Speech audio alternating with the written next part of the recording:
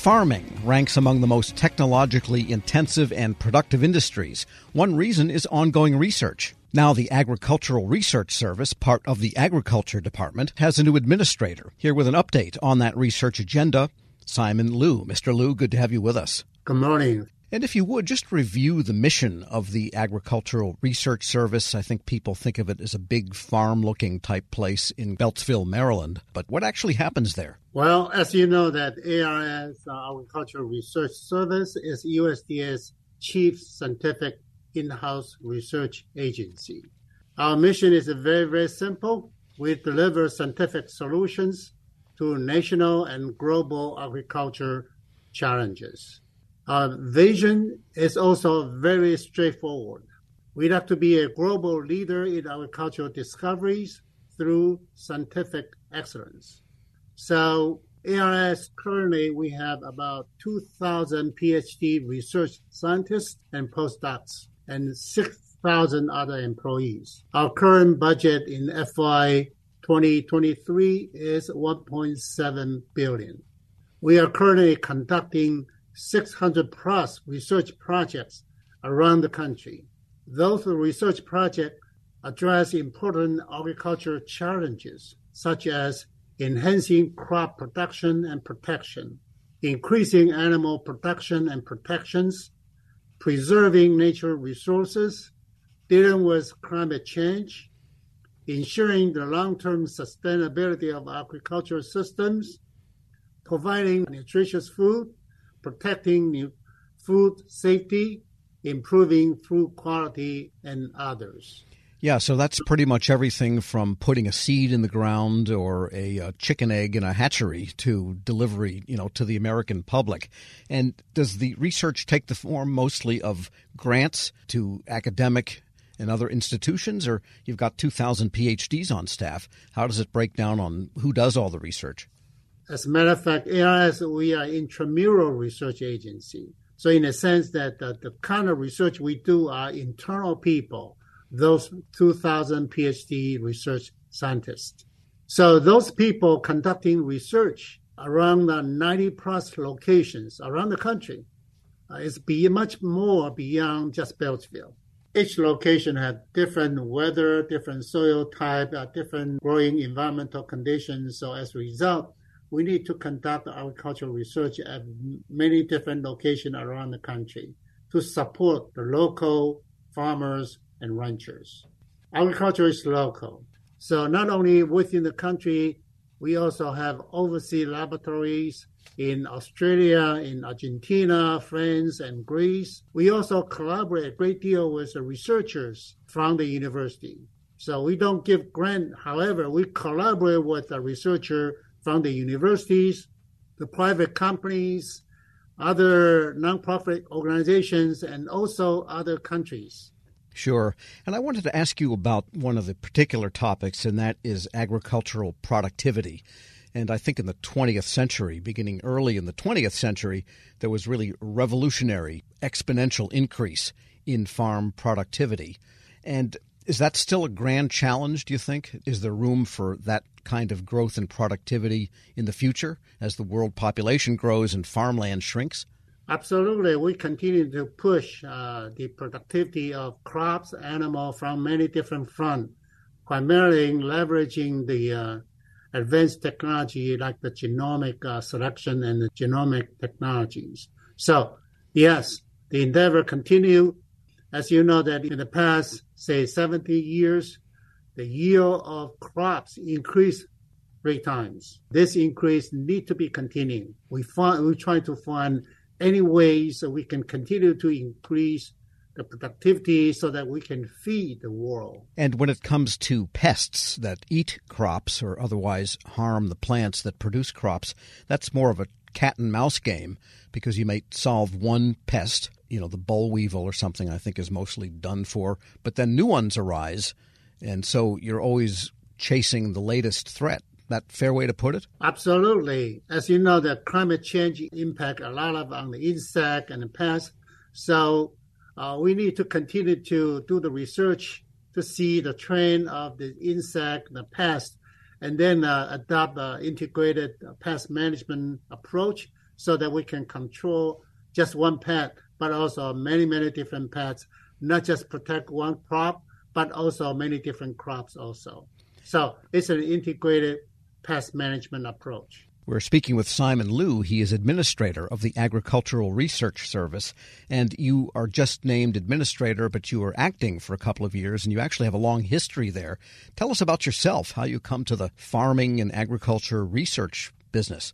Well, I would say that having the opportunity to serve as an ARS administrator to support our Undersecretary Dr. Jacob Xiang, our Secretary Vilsack, has truly been the greatest honor of my professional career.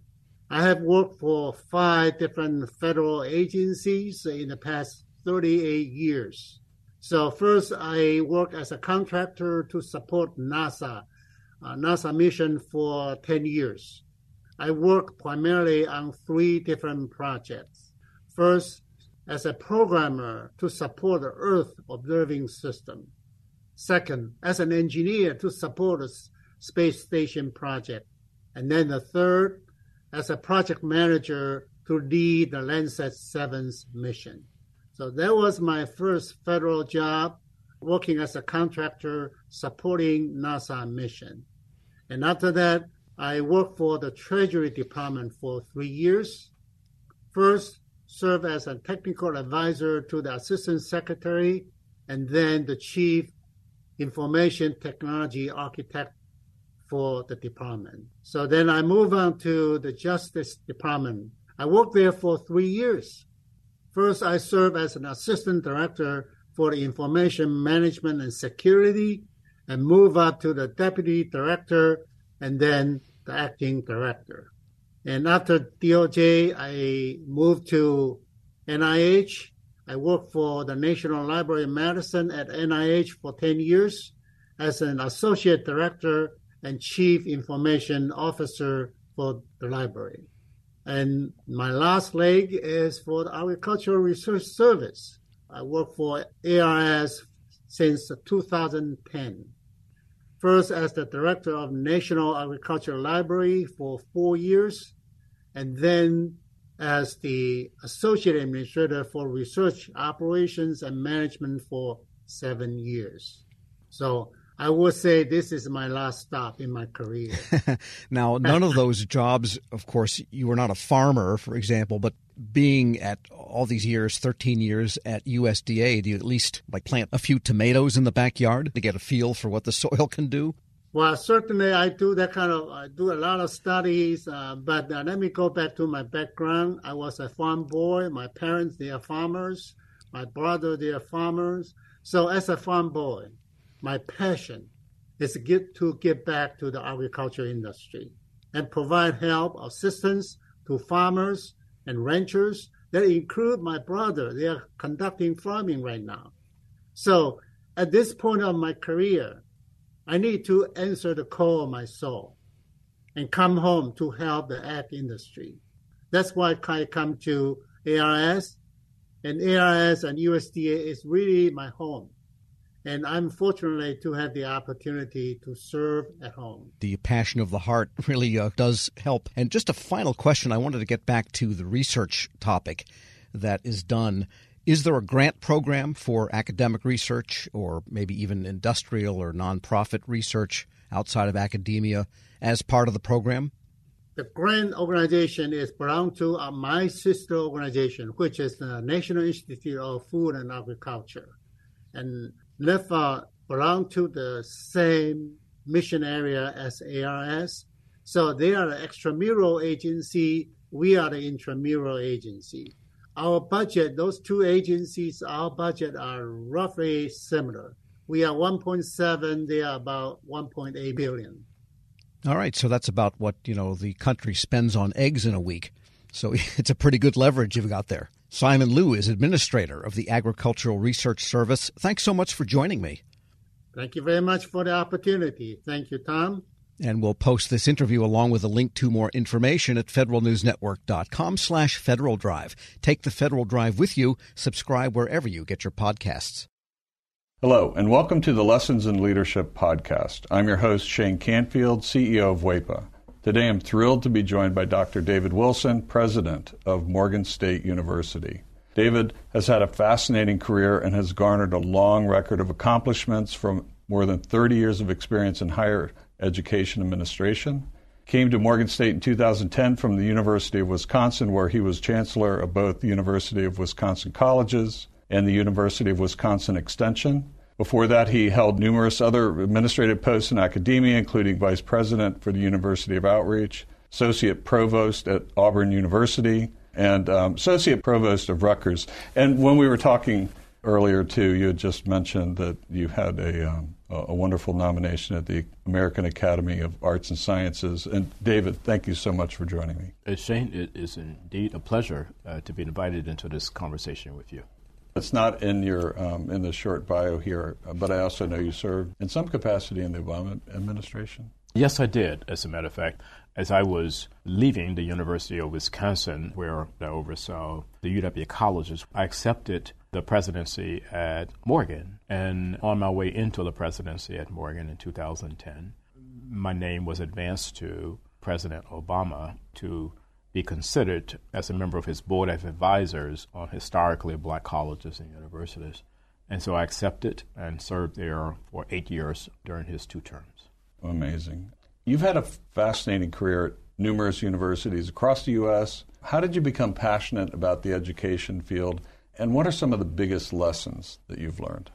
First of all, I was made aware of a quote by Horace Mann, who was a great 19th century educator who really gave rise to public education in the United States. And he was the first to utter the phrase that education is the great equalizer. And why that resonated with me was because I grew up in abject poverty in rural Alabama, and there was no law in Alabama as I was growing up that required black kids to go to school. I was kind of shut off from formal education on a consistent basis. I didn't get a chance to go to school full time until I was in the 7th grade. We lived on property there that were owned by the white landowners. And so the owner of the property, a white woman, would bring down to this little shanty that we lived in, and she would bring Look and Life magazines. My mom,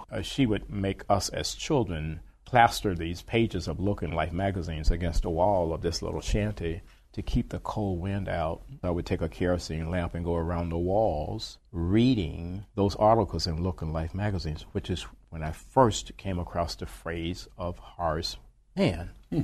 From that point on, I committed myself, to education. It's an amazing story, and 2 things occur to me. One, it's almost incomprehensible that this happened during our lifetime. That to me is almost shocking. It's also truly inspiring that you recognized that you could do more and sought out to do that and were successful at it. So when you think back on that experience, how has that informed, shaped, influenced your leadership position now as president of Morgan State? It had to have an impact, but how would you articulate that?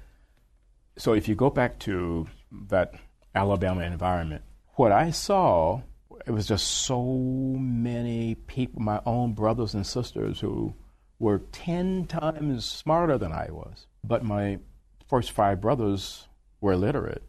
They never got an opportunity to show the nation how brilliant they were. Therefore, I really took on this whole notion that my life had to be about ensuring that individuals who were drowning in potential and they didn't realize it would be in a position where they would realize it. I was never ever about positions that would enable me simply to replicate privilege. I don't care where you went to school. I don't care what type of family you came from. I think that's where sometimes we kind of get education wrong. We have institutions that want to define themselves based on how many students they don't admit.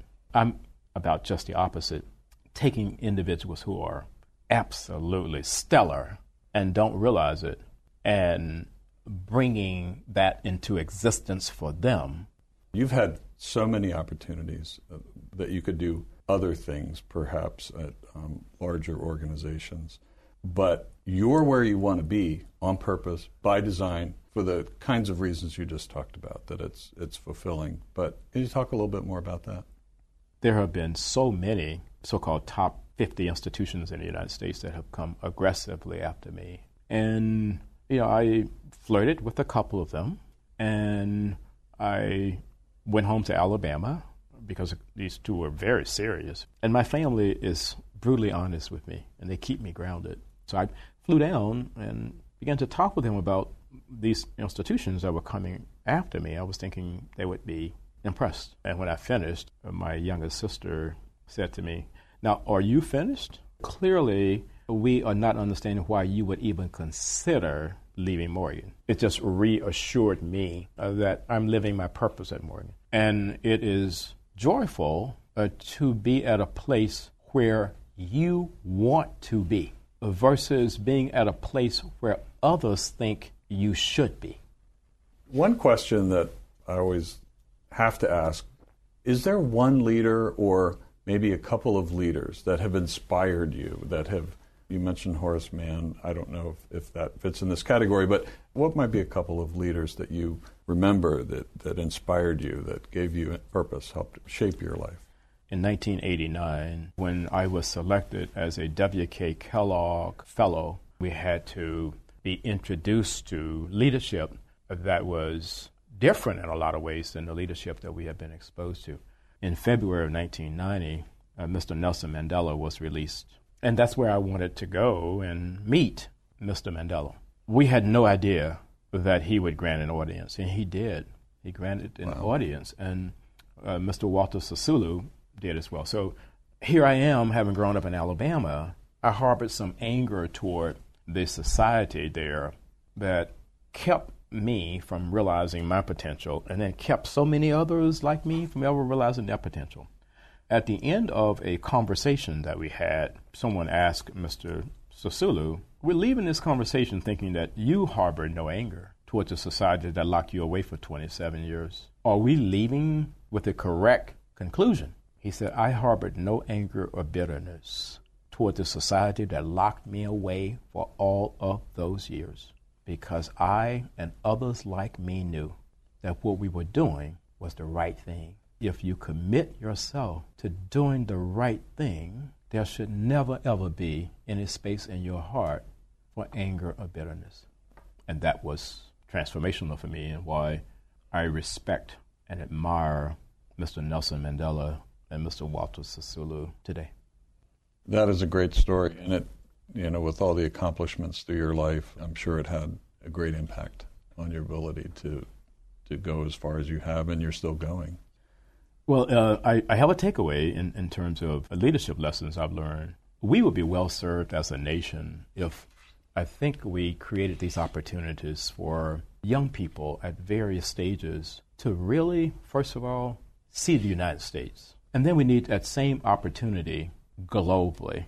As a result, when you do that, you understand the history over here, you understand the culture over here, you got to understand the world beyond an intellectual understanding. You want to think of your maturation in a way where your brain can never, ever, ever be hacked.